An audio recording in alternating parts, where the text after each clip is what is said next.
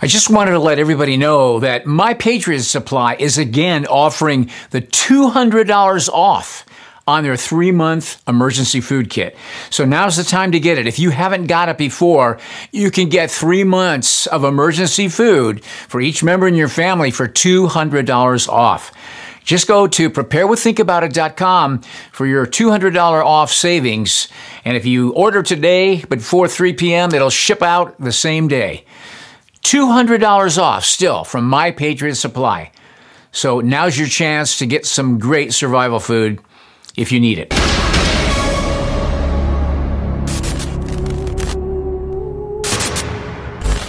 Hey, Steve here. If you don't believe what the Word of God says, then all you believe is your opinion. And faith in your opinion alone won't get you very far. I heard a pastor's wife one time stand up before the congregation and say, sometimes God says no. Sometimes he says yes. Sometimes he says maybe, and sometimes he says no. Well, maybe you've even heard this nonsense before too. Now, I know what the Apostle James meant when he said, "Not many of you should become teachers, my brothers, since you know that we will be judged more severely.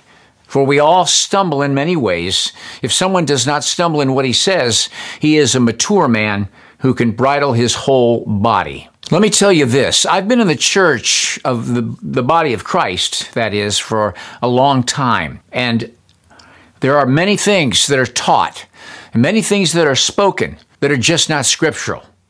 So it's not that they're necessarily false teachers, but in a way they are, by their own lack of knowledge. God does not ever say no. There was an instance with the Apostle Paul where God allowed him to be buffeted by the devil to keep him from being exalted above measure.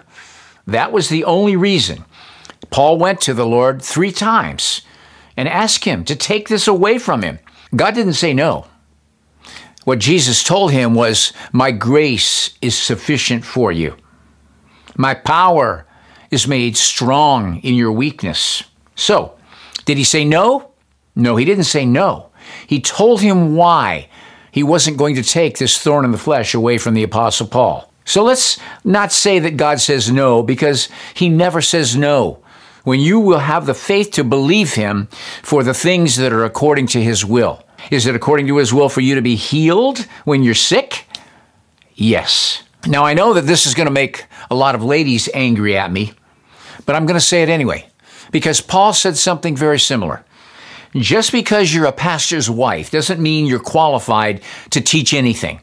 Although I will say, there are some women that make phenomenal Sunday school teachers. But when pastors' wives stand up in front of a congregation and say, "Sometimes God says no," I cringe. You can't show me one place in the Word of God that says that God said no to a saint and a child of God. So let's look at the scriptures and prove that God never says no. Sometimes I feel like the Apostle Jude when he said he had to contend for the faith. So much of what believers think are based on total ignorance from what they've heard from someone else or their total lack of faith in God. And for a Christian, that's a hard thing to admit, that their faith is really unbelief. The Apostle John said, "This is the confidence we have in his presence. If we ask anything according to his will, that accords with his will, he hears us. And if we know that he hears us, whatever we ask, then we know that we have what we have asked from him." Jesus said, "Yes, indeed, I tell you that whoever trusts in me will also do the works I do. Indeed, he will do greater ones because I am going to the Father. In fact, whatever you ask for in my name, I will do, so that the Father may be glorified in the Son. If you ask me for something in my name, I will do it." Paul said, "For the Son of God, the Messiah, Yeshua, who is proclaimed among you through us, that is, through me and Silas and Timothy, was not a yes and no man. On the contrary, with him, it is always yes. For however many promises God has made, they all find their yes in connection with him. That is why it is through him that we say the amen when we give glory to God." Above all, brothers, stop swearing oaths, not by heaven, not by the earth, and not by any other formula. Rather, let your yes be simply yes, and your no simply no, so that you won't fall under condemnation. The Apostle Paul reminds us of God's power toward us. Now, to him who by his power working in us is able to do far beyond anything we can ask or imagine, to him be glory in the Messianic community and in the Messiah, Yeshua, from generation to generation forever. Amen. Or you pray and you don't receive because you pray with the wrong motive, that of wanting to indulge your own desires. For you need endurance so that after you've done God's will, you may receive what was promised. James summed it up very clearly. But let him ask in trust, doubting nothing, for the doubter is like a wave in the sea being tossed and driven by the wind.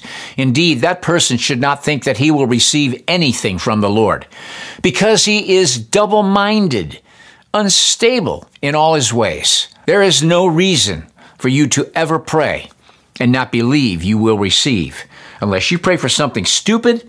When I say something stupid, Lord, give me $1 million. Give me this job because it's the one I really want right now. There are many things we can pray and ask God for that are totally ungodly, totally outside his will.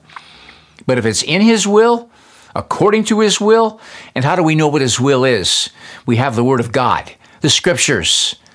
Once you know the Word of God, in fact, Jesus said, if you abide in me, you rest and stay in me, and my words abide in you, you can ask whatever you want, and I will do it. You see, a Christian doesn't ask for things that are outside God's will. If you're a real believer, you pray for things that you know are God's will, you know it's okay to ask for them, and then you pray, and you believe, and you receive them. It's not a magic wand we wave. It's simply faith in what his word has already told us. We can go before the throne of grace in our time of need, it says, whenever we need to, whenever there's something we need to pray. But we're not supposed to just go to the throne of grace in our time of need. We're supposed to pray daily, several times a day. Paul said, pray always with thanksgiving and let your requests be known to God. James said, we have not because we ask not. You say, well, why didn't I get this? Well, you never asked for it. Would you expect to receive something from your friend or your wife if you didn't ask for it? How are they supposed to know you want it? So let's get real. Let's be real believers. For those of you who profess to be Christians, walk like Jesus did. Walk like a Christian.